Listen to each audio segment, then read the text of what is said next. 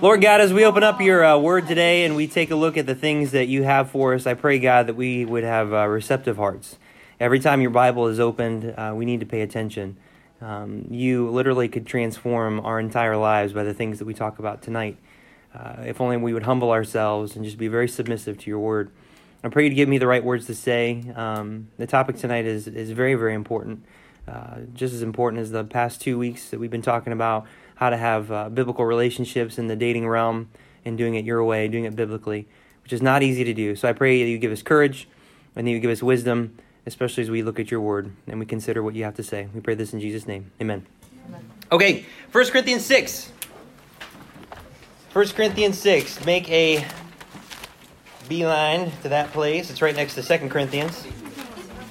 In case you're wondering where it was at. New Testament. In case you didn't know. Oh, I forgot my paper. This lazy dude needs paper. Sorry. Isaac, they're over there. No, they're not. Okay. So, we're going to get to 1 Corinthians 6 here in a minute. But just to do a little bit of review, and I'll just do this quickly because I want to make sure we have enough time to talk about this topic tonight. So in review, we've been talking about the triangle of relationships.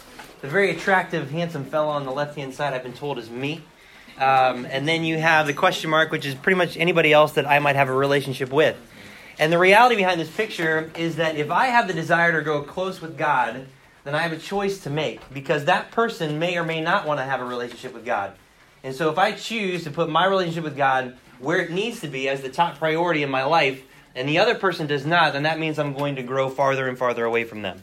But if, in fact, they do want to fall in love with God just the same as I do, then as I grow closer to God, then I will be closer to them as well. And so as a born-again believer, this is why the most important friendships that you should have are the people that you have things in common with, the people that you should be going to church with. And I hate to say that the fact that you can go to church and you may not have things in common with the people around you. But born-again believers, theoretically, should be your closest friends if you are born again. And so if you find yourself in a situation where you are closer in your friendships, and even in the things you're attracted to when it comes to the opposite sex in a dating relationship, and they look more like the world than they do like Jesus Christ, well, then your priorities are going to be messed up. So you have to choose which person are you going to be. What kind of person you want to be? What kind of a man or woman do you want to be? Because whatever you're looking for, you will find. And I'm telling you that if you look for the worldly things, you will find the worldly things and you will not be satisfied. It will leave you very, very empty.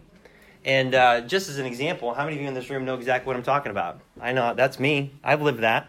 Okay.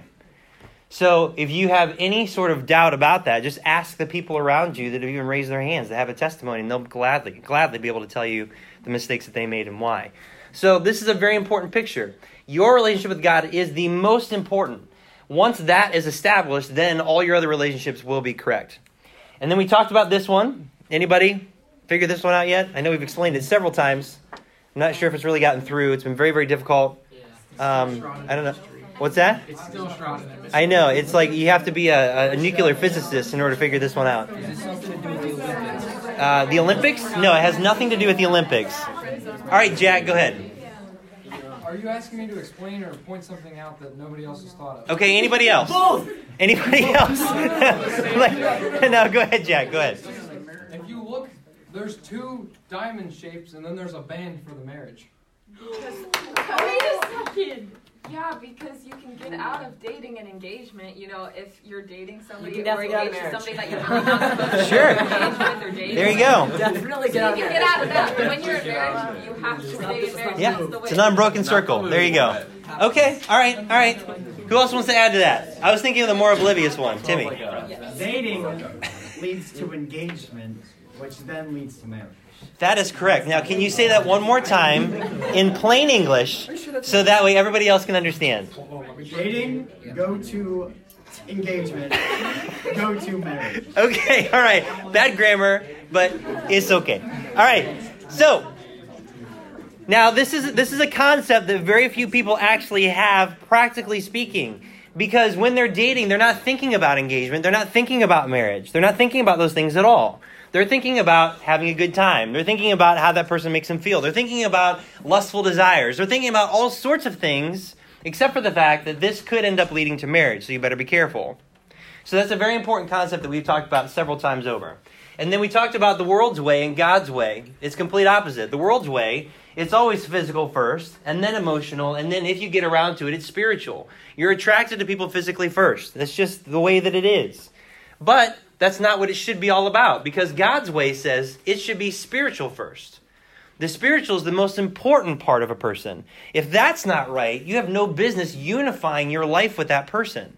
And we're going to talk more about that because of the picture that the physical side pictures biblically and from God's perspective and why he set it up that way. And then lastly, we talked about the emotional side. And those are the things that you have in common with them, the likes and the dislikes, the things that they enjoy doing with hobbies or whatever, their personality traits, all those sorts of things.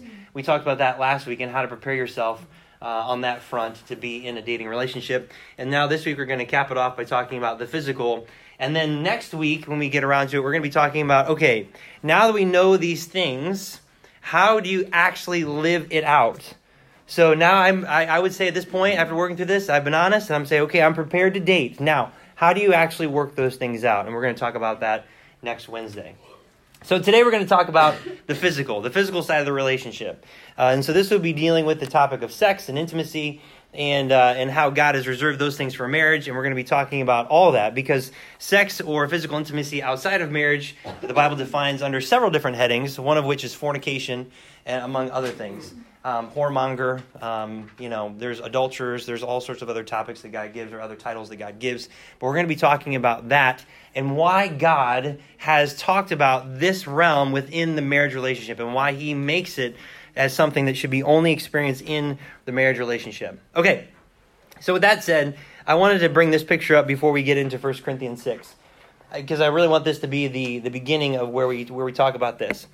There's a lot of people, me included, growing up when I was your age, that had the idea of, well, it's really all not that bad, or what can I get away with, or how far can I go with the person that I'm interested in? When that is really the wrong thing to be asking. That is the wrong thing to be asking. The thing you should not be asking is how close can I get, but really how far away should I be? And there's really not a clear-cut answer on that. I mean, God definitely has made the line when it comes to physical intimacy and any sort of sexual conduct outside of the bounds of marriage is strictly prohibited when it comes to you guys. And there's a reason for that. And we're going to talk about that and why. But there's a lot of us that when you're in a dating relationship, is holding hands too much, is cuddling too much, is kissing too much. I mean, I can't tell you exactly what those lines are. I can tell you in general terms what those are, at least among men, because I am one, and the things that I've struggled with and the things that guys struggle with. But as far as specifically defining those things, I can't. That is in between you and God.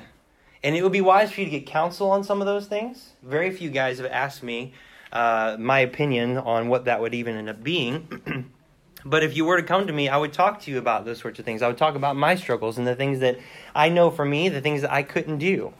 I know that I've made enough mistakes when it comes to this realm of things that I remember when Megan and I were dating, I told myself that I was not even going to tell her that I loved her until I knew 100% that I was going to ask her to marry me. I didn't even want to do that. I did not want to kiss her until I knew 100% that I was going to ask her to marry me. I didn't want to do that. Because I had been on the other side of things, and I've made enough mistakes that I regret, that now when I'm in a situation where I want to do things better than what I had done before, I knew the lines that I could not cross. And when you tell somebody that you love them, that's a pretty big deal. That's a really, really big deal, in my opinion, and biblically speaking. That's a huge commitment. That's something that when you speak, you really can't take back. When you kiss someone, that's a big deal. And that's not something that you can actually take back. And then, let's say you guys are dating, and realistically, you may not get married for the next 5-6 years, and you've already started saying that you love each other, and you've already started kissing, you've already started doing that kind of stuff. Well, I mean, how much more are you going to go within 5 years? You know what I'm saying? You didn't give yourself a whole lot of room to be gracious with one another. You're not protecting one another. We're going to talk a lot about those things through the lesson that we're going to talk about tonight. So these are some things you have to think through. Based on the biblical principles outlined in Scripture, you need to think through this. You need to pray through it. You need to talk about it. And it has to be objective. It cannot be anything to do with your feelings or emotions. Because if you trust your feelings and emotions, you're going to want to do things that are going to be a mistake. And you're going to end up in a situation that you're going to regret. Because one thing leads to another thing, leads to another thing, leads to another thing. And I think you know what I'm talking about. So you have to be wise. You've got to be wise if you want to protect yourself and if you want to do things the right way. Okay, so let's read this first sentence. We're going to work through the paragraph. There's a couple of verses in here that I want to read before getting into the points for tonight. But talking about the physical. So the Bible places a great importance on physical purity. A huge, huge importance on physical purity. 1 Corinthians 6. You guys should be turned there. 1 Corinthians 6. We're going to do verse 18, but I want to back it up just a little bit to a few of these verses so that way you can kind of see some of the verses that I've memorized for myself and just some of the things that I need to remember. And guys, these would be great verses. Verses 13 through 20 would be great verses for you guys to memorize, if not all of them, pieces and parts. But verse 13.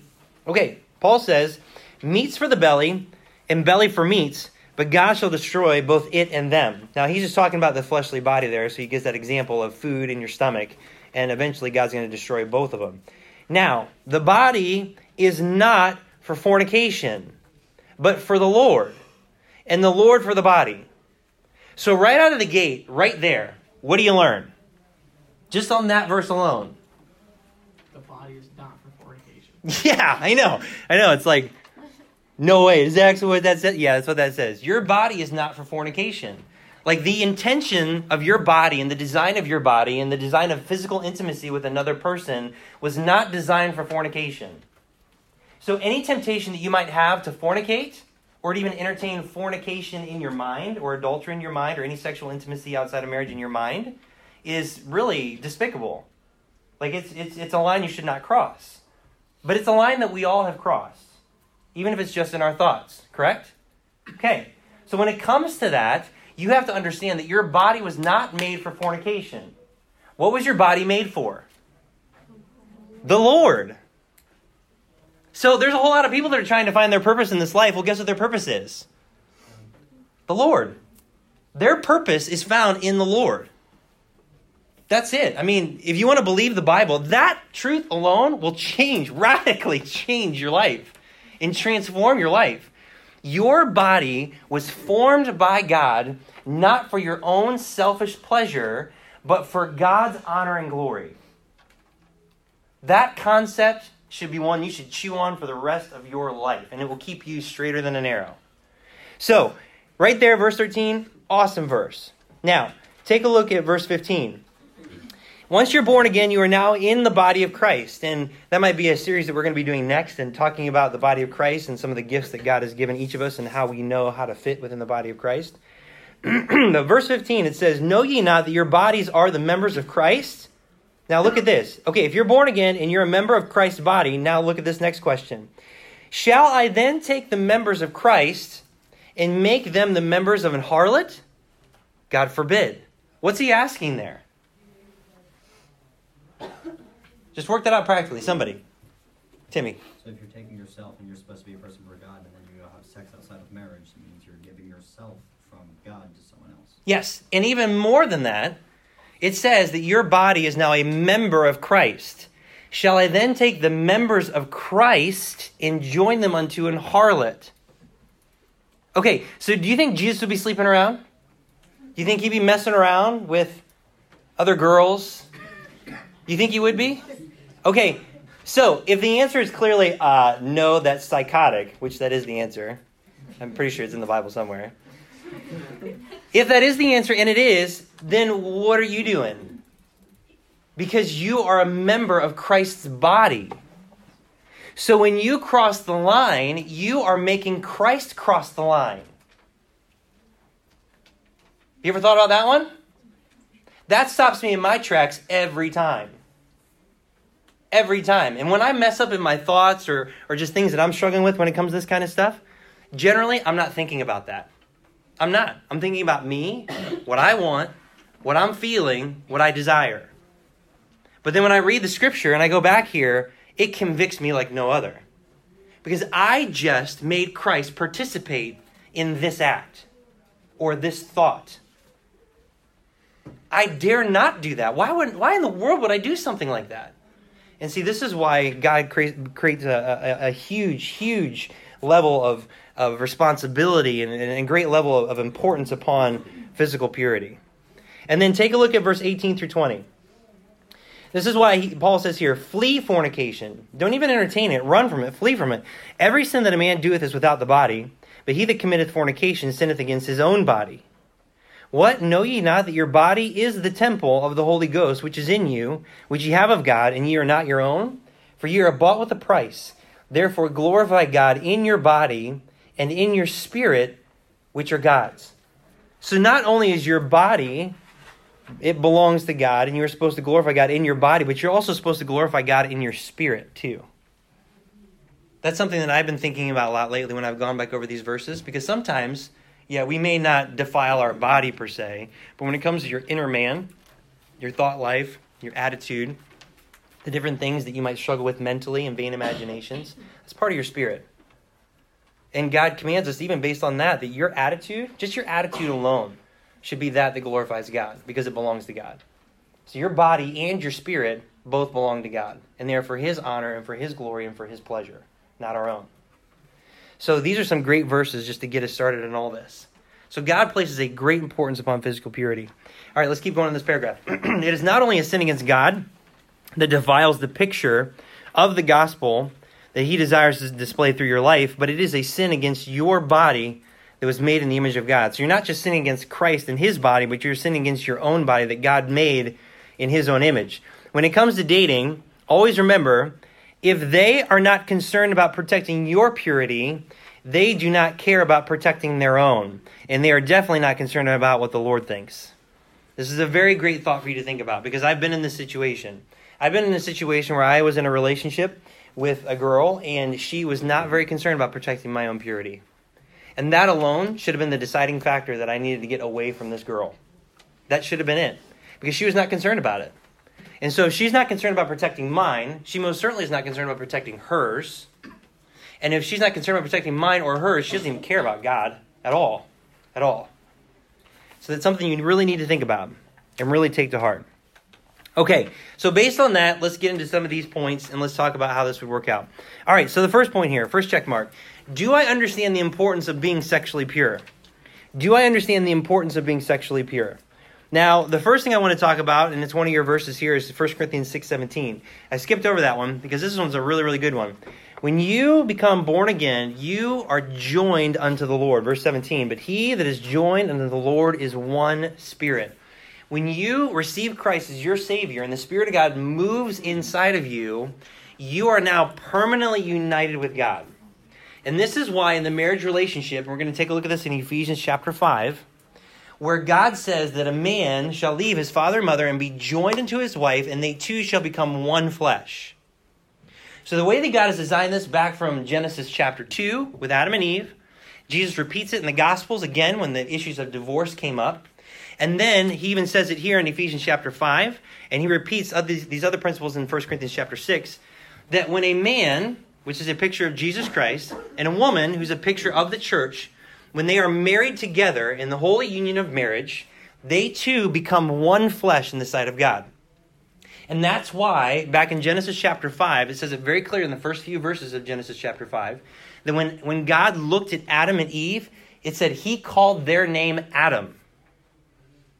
Because he didn't see them as Adam and Eve, he saw them as Adam. They're one and the same. They're now in this union of marriage where they now are permanently intertwined together in this union where the two become one flesh.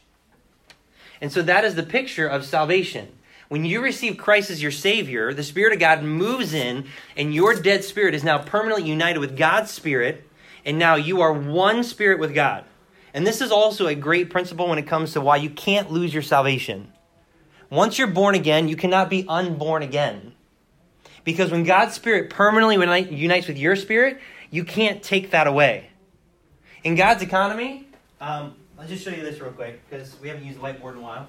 And let's hope this one still works. All right, so 1 plus 1 equals 1. 7. All right, so in God's economy, the husband, the wife, becomes one flesh. God's spirit, your spirit, becomes one spirit. So that's why God hates divorce. And it is like an option that can't even be on the table. And if divorce happens, let it be because of the other person and not you. Because God says you can't take one and go backward. Once you've united one person with another and made another person where this is now one flesh, you can't go backwards and divide that again. It doesn't work. And that's the intention. That's the way it was always supposed to be. And so that's why God has laid it out like this. And so this is also why he's reserved the physical union of two bodies together in physical intimacy for marriage. Because when you take that husband and that wife, and now they are married together, the physical intimacy that they have after their marriage is the same picture. And so you should understand that when you take two people and they have sex together, it now does something in their relationship together that changes them forever. It does. It literally, because this is how God designed it. It changes them. It changes. There's now a part of them that is now permanently united with that other person. And you can't undo that. Like, you can't just go back from that. And so this is something that's so important that I hope you guys really, really get, because it ties right in with the picture of the gospel, and it ties right in really against everything that the world is telling you to do. And so this is why God has said in several places in the scripture about how this is so critically important. Take a look at Hebrews 13:4. Hebrews 13:4. We'll take a look at this one, and then I want to see Ephesians 5 just to show you that picture, and then we'll move on to the next point. Hebrews 13.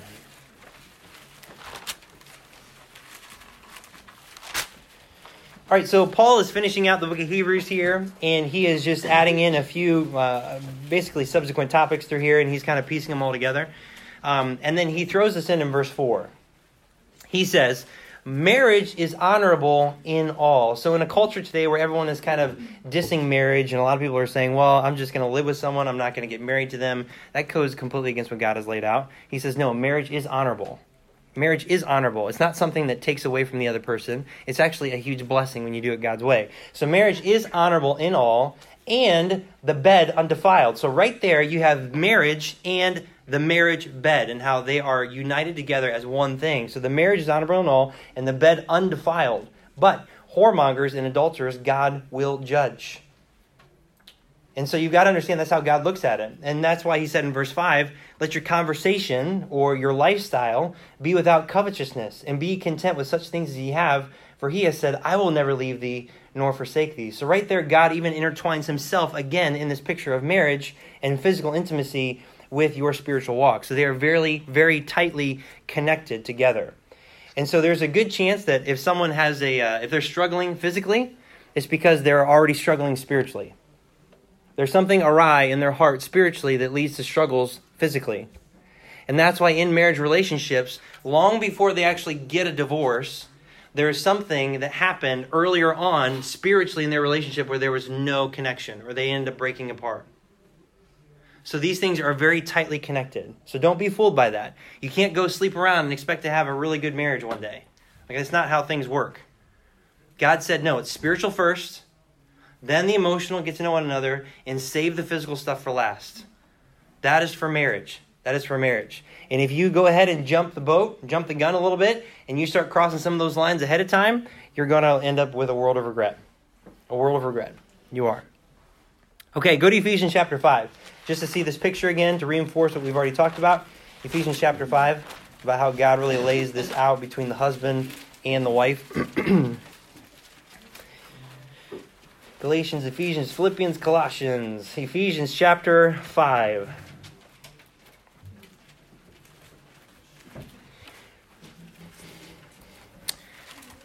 All right, verse 22. Wives, submit yourselves unto your own husbands as unto the Lord. For the husband is the head of the wife, even as Christ is the head of the church, and he is the Savior of the body. So right out of the gate, he says, wives, husbands, as unto the Lord, and then he correlates that back to Christ being the head of the church. And this is why in verse 25 it says, husbands, love your wives, even as Christ also loved the church and gave himself for it. And so when you study Christ and the sacrifice that he made on the cross, guys, This is a great picture of how you ought to love, truly love, biblically love that person that you want to marry. That's how it's supposed to work out. How did Christ love the church? Anybody? How did he love it? There's two big words that we end up using if you've been around any length of time. Yeah. Yes, that's the first one. Unconditionally. Without any conditions. He does not love the church because of what the church will add to him. Infinitely. Well, yes, that's part of unconditionally. Yes. Yes, sacrificially. That's the other one. An adult stole it. Sorry. All right. So, unconditionally, without any conditions, not because of any benefit that person adds to you. And then secondly, sacrificially, at a great sacrifice to himself. What did Christ do that proved the great sacrifice that he made for the church? He died. You think he died? I'm pretty sure he died. Yes, he died. He died on the cross, but he didn't just die. He bore the weight of the sin of the entire world on his shoulders in the process. So this is why the husband is called to be the leader of the home. There's a lot laying on his shoulders. He is supposed to love his wife unconditionally. Unconditionally. That means no matter what she does, no matter what she says, no matter how she acts, no matter what she does to ridicule or put you down or add any benefit to your life, whatever it is, he is called to love her. Now, tell me, how easy is it to love someone that really despises you? So easy. How easy is it to love someone that irritates you? Not easy. Yeah. Sound like my. How easy is it to love someone that you get very impatient with them? Not easy. Not easy. Okay. When I think about my life, let me just give you a picture on this. When I think about my life and I think about Jesus Christ, he has put up with so much of me. Like, if I'm just going to be honest with him, my Savior, and I think about all the nonsense, the things that I struggle with, the sin issues that I end up wrestling with on a daily, weekly, monthly, yearly basis, when I think about the opportunities that I've passed up to honor him or to glorify him or to evangelize or to invite someone to church, when I think about times where I've chosen myself and what I wanted over what he wanted, when I think about just all the things that I have done, he has been so patient with me. I mean, so loving, so kind, so patient. I mean, to the point where I'm like, really? Like, why would he love me? Like, he's the God of all creation. He's the God of the universe. He made everything, and he's perfect. And I am nothing even close to perfect, and yet he has chosen to put his love upon me and to want a relationship with me. Why? Unconditionally.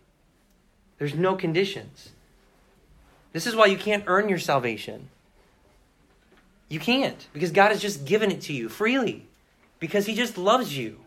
No matter who you are, no matter what you struggle with, no matter how insecure you are, no matter what your sin issues might be, no matter what your past baggage is, no matter the mistakes you're going to make in the future, he knows it all, and he still accepted you, and he still loves you. And that's how we are called to love each other. And that is how husbands have been called to love their wives. See, that's completely different from the world's perspective. Completely different. The moment you betray the other person, I mean, it's on, right? Have you seen that at school? I've seen that when I was going to high school and middle school. That's all I saw. Drama. Because this person said something like this, and it made her upset, and and I'm like, oh my word. And yet, Christ is like the least dramatic person, and I'm so thankful that he puts up with my nonsense. And then he loves us sacrificially. To think about the sacrifice that Christ made to actually love me, I mean, it is unfathomable. Like, I already can't fathom an almighty, infinite God with no beginning and no end, who can be at all places at once, has all power, all knowledge, all understanding, who is outside of time because he created it, and he knows everything all in an instant, that he himself would confine himself to a human form and walk 33 years upon this earth, dealing with all the crap that people throw at him. I mean, and just thinking about just the crucifixion alone, people mocking him, spitting on him, hitting him, making fun of him, while he's hanging on the cross saying, oh, if you're really God, why don't you just come down from that cross and save yourself? Are you kidding? And yet, what did he say on the cross? Father, forgive them, for they know not what they do. They have no idea what they're doing. So at a great sacrifice to himself, as an expression of love towards us, he gave everything, and he sacrificed everything. And the greatest of these, and I love thinking about this kind of stuff because it just boggles my mind. I can't wait to talk about it. I'm going to be doing JBI here really soon. We're going to be going through systematic theology, and I can't wait to talk about it. But the big one for me is that God is a Trinity. God the Father, God the Son, God the Holy Spirit. They're in perfect unity, perfect fellowship. From before time was even created, I mean, your mind will explode if you start thinking about it. But before time was even created, he was in perfect union from eternity past. So that means millions and billions and quadrillions of years before he even thought about creating time, God the Father, God the Son, and God the Holy Spirit were in perfect fellowship and perfect union. And eternity future, they will be in perfect unison, perfect fellowship, of one mind, one accord for the rest of eternity. But there was one moment in time where that fellowship was broken. And that's when Jesus Christ died on the cross for your sins and mine. Where the Bible talks about that God the Father literally turned away from the Son. Can you even imagine that? Like God, who's in perfect fellowship with himself, sacrificed his eternal fellowship with himself in order to die for you. You're stinking valuable. That he would sacrifice that? I mean, there are students, and they're crazy, that have perfect attendance. And they come to school, right? They do. They're sick. Because what do they want? They want that perfect attendance. Well, think about the perfect attendance. Think about that perfect attendance, perfect fellowship that God has had with himself from eternity past into eternity future, and he was willing to sacrifice that because he loved you. Knowing full well that you may never accept it, that you might still go to hell anyway because you didn't choose to receive his Son as payment for your sin, he went and he did it anyway because he loved you and he cared about you that much. That is unbelievable. And so I think about this picture of physical intimacy, and I think about Jesus Christ, and I think about the church, and I think about the gospel and how he's the author of the gospel and what it took to author the gospel and all this stuff. And all of this is a huge, huge, huge influence on your concept of sexual purity. Who would have known? I mean, did you ever think for a moment that your concept of sexual purity was centered on the gospel? Most people don't. I mean, most people don't. They just don't. They're like, oh yeah, Christians are supposed to stay pure, blah, blah, blah, blah. But they have no idea why. Why?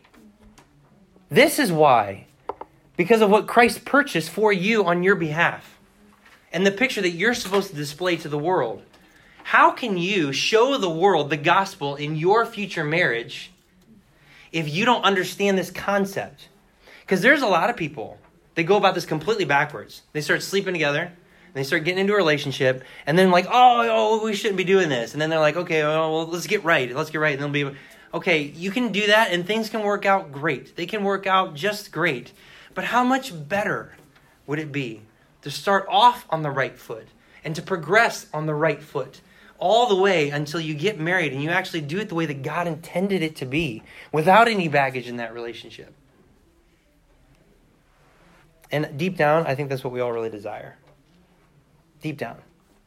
I think we all do because God put it there. I think God put it there. So God has given this picture of marriage in Ephesians chapter 5 as the importance of being sexually pure, giving us that picture so we can see how the gospel works out in this aspect of our life. Okay, so when it comes to that, just think about it. Think about your own life. Think about how you conduct yourself. Purity is so important. If you're currently dating with somebody, your purity with that person is of utmost importance. If you've not made it important, it now needs to be. It now needs to be, and you are now without excuse. You've got to make it top priority. If you're single, you better make sure that you keep yourself pure. And that's the next point. Am I keeping myself pure? So if you want to get yourself ready to date someone and to do it the right way, and if you want to be ready on the physical front, You need to first understand the importance of being sexually pure, and you need to understand, second, am I keeping myself pure? So how this actually works out in your life? Well, it happens in two different ways. First of all, it happens in your deeds, and it happens in your thoughts. And here's the reality, and this is the kind of the thing between them.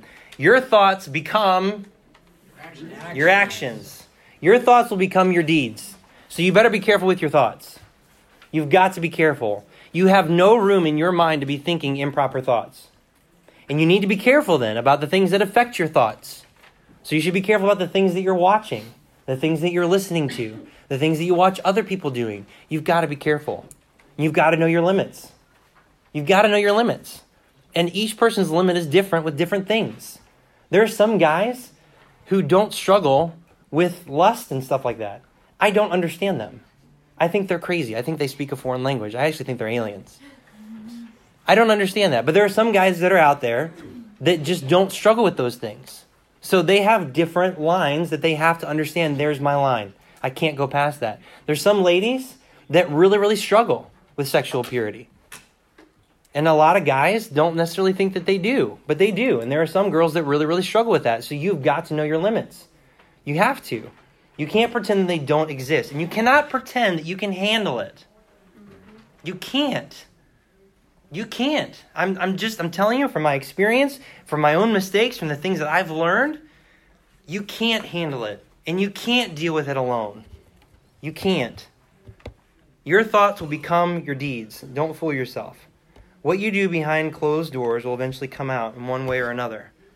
And so if you've struggled with sexual purity behind closed doors, whether it's in front of a computer or the things you're watching or the movies that you go to or the music that you listen to or just the thoughts that you have in your mind, what makes you think that now you're going to get into a relationship with another person and now you're not going to struggle? You crazy. You are, because now you have an object through which you are going to struggle. And you're going to use and abuse them for your own selfish gain. And it's not right. So you have to look at this. Am I keeping myself pure?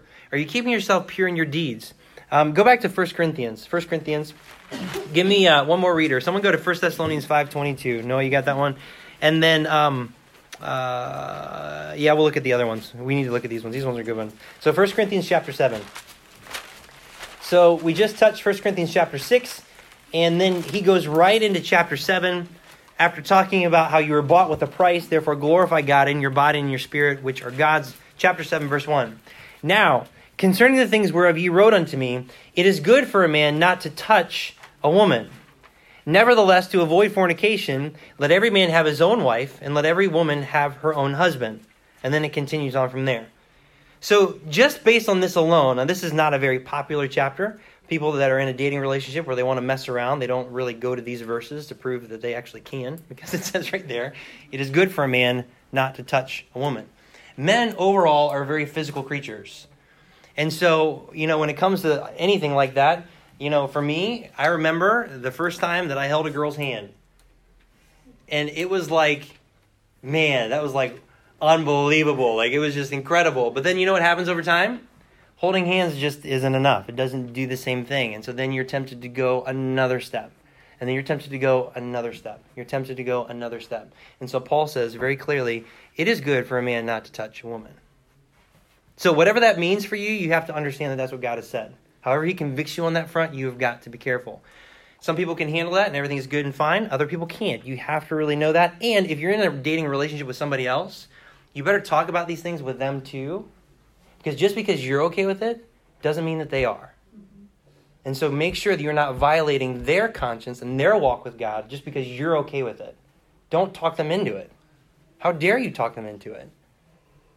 You should respect their boundaries and they should respect yours. You should be able to do that. And then look at verse 2. Nevertheless, to avoid fornication, let every man have his own wife and let every woman have her own husband. See, how God has designed this, he knows that sex is enjoyable. He created it. He designed it. And it's supposed to be enjoyable. But here he says to avoid fornication. So one of the benefits of marriage, now he's talking to a church that's very, very carnal, very fleshly, and they're not thinking straight on a lot of things, but this is how he puts it. You know what? To avoid fornication, let every man have a wife, every wife have a husband. Okay? That's how you're going to, because in a marriage relationship, the physical intimacy of the husband and wife will dramatically decrease and almost eliminate sexual fornication in thoughts and deeds outside of it when it's done properly. And that's how God has designed it. And so that's what the Bible says, and we need to believe what the Bible says. So that's also another reason why God has kept it there and talked about physical intimacy being reserved for marriage. Now listen to 1 Thessalonians 5:22. This one's a very, very clear one. Again, doesn't take a master's degree to understand this one. Abstain from all appearance of evil. Okay, there we go. I like that one. Abstain from all appearance of evil. Okay, real simple. Give me your own definition in your own words about that verse. Well, you've already spoken enough. Let's get somebody else. Hey, Who wants it? Okay, go ahead. so in health class they say abstinence and it just means just don't do it. Right. Yeah. Okay, so abstain. Don't do it. Don't do what? It. Don't do drugs. Don't be an idiot. There's another one. All right. What else we got?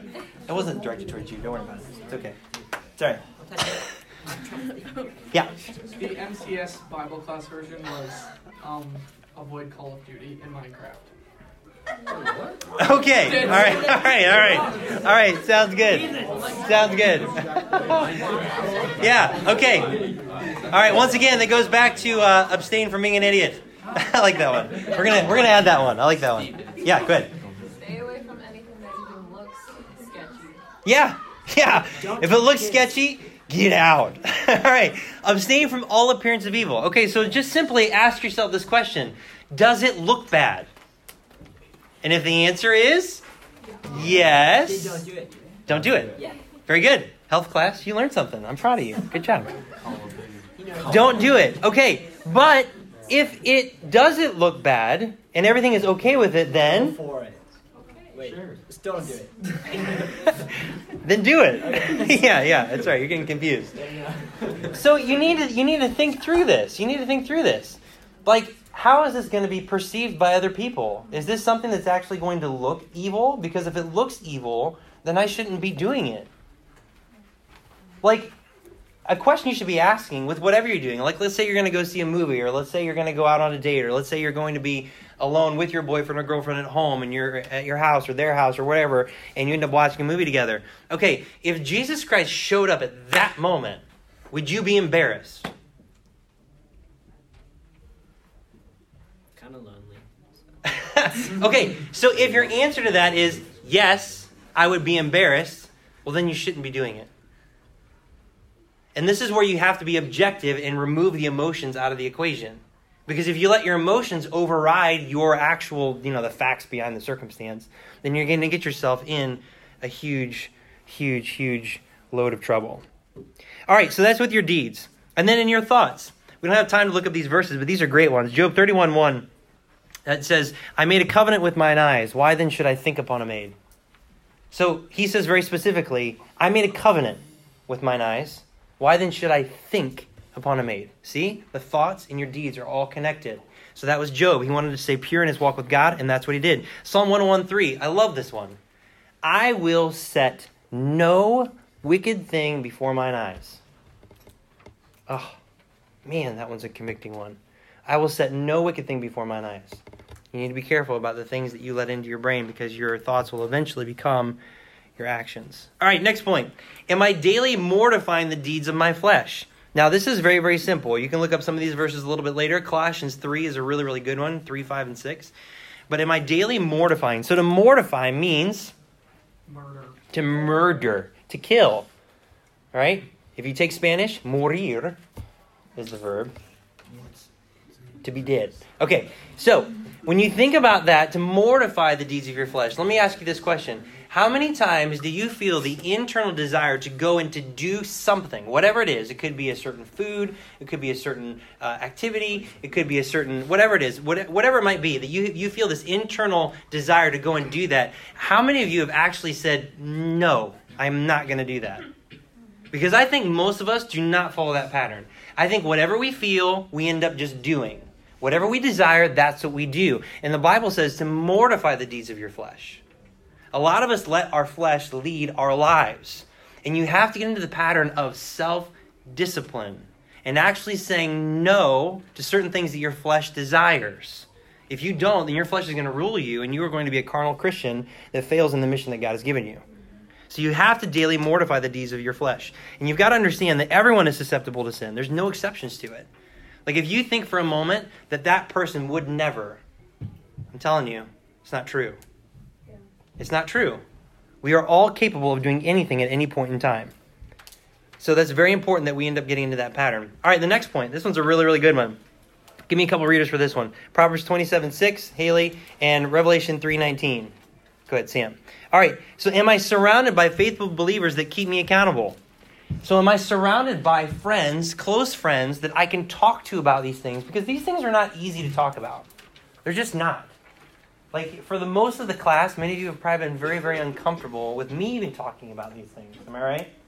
I'm actually quite comfortable talking to them, but, I'm okay with it. But I've also done this several times, and so I'm actually, gotten kind of used to it. But this is something that's just not easy to talk about. It's embarrassing, especially with the struggles that we have. But I'm here to tell you that you might feel very, very isolated and alone in your struggle with these sorts of things, but you are dead wrong. You are dead wrong. In some way, shape, or form, we all struggle with this stuff. Our flesh takes advantage of our pride and tries to get us to close up and to not talk about these things with anybody because we feel like we're the only ones that struggle with this, and we're not. We're not. And if you doubt me on that one, just come to one of our camps, and as we sit and we talk about our life, you'll find out very, very quickly that we all struggle with very similar things. It might work its way out a little bit different, but we all struggle with the core issue of the same things in our life. So do you have people in your life that will help keep you accountable? Proverbs 27:6. Who has that one? Go ahead. Yep. Faithful are the wounds of a friend, but the kisses of an enemy are deceitful. So your true friends will faithfully wound you. They will. And that can be very, very difficult because we don't like to be wounded, but sometimes we need to be wounded in order to be saved. In Revelation 3:19. As many as I love, I rebuke and chasten. Be zealous, therefore, and repent. Okay, God defines his love as rebuke and chastening. Now, he does it in love, but we don't like to be rebuked. We don't like to be chastened. We don't like to be wounded. But the truth is that your true friends that love you, like Christ will, they will wound you in order to save you. They will. And so if your friend happens to come to you, and they might upset you by the things that they talk about, just remember they're trying to save you. And that can help you kind of take some of that and really consider what they have to say. So you should have people in your life. If you don't have people in your life that you can actually talk to about these things, you need to get them. You need to get those people. And sometimes they can be hard to find, but you need to find someone that you can talk to about this stuff. And then lastly, so based on all that, are you then attracted to someone that understands the importance of being sexually pure, that they are keeping themselves pure, that they're mortifying the deeds of the body as a daily pattern, and they are surrounded by faithful believers that keep them accountable? You need to think about that. You should not be attracted to someone who doesn't get this stuff. You shouldn't be, because they're not. It's already hard enough alone. Once you add another sinner into the mix, it makes it even more difficult. So you need to find someone that has the same mindset, the same biblical mindset as you. All right, so that's that. Whew, that one's over. The yearly sex talk is over for now. Yeah, stop it. Okay, all right, any questions at all? Anything? Or would you rather keep it private? All right, somebody pray, and then we'll get out of here. And if you do have any questions about this, please don't hesitate to let us know or to talk to any one of us about it. Are we going to have a competition? All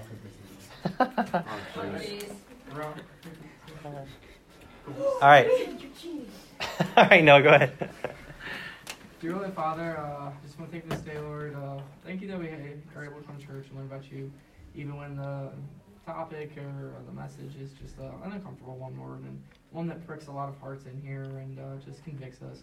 I just help us to not hide those convictions, Lord. I know from past experience I've done that, and it just leads to more and more sin, to more and more trouble, Lord. So I just help everybody in here that if they're struggling with something, whether it's sexual sins or if it's just something else, Lord, just lying and disobeying their parents, that they would just consult the leaders, other senior hires, Lord, that they would just get into their word and pray to you, Lord, and just turn from their sin and repent. I just want to ask, please help the rest of the day go well. Please help us to finish this school week out strong, and that if you give us an opportunity, Lord, that we're able to capitalize on it and we're able to shine our light to that person. In your name, amen. Amen. All right, tomorrow morning, if you go to Jackson, FCA's happening tomorrow morning. I'm speaking to that. And then you have your typical Friday Bible club, right? There's a bunch of us going to DQ. If people want to attend. 7:10. You. Yeah. Hey,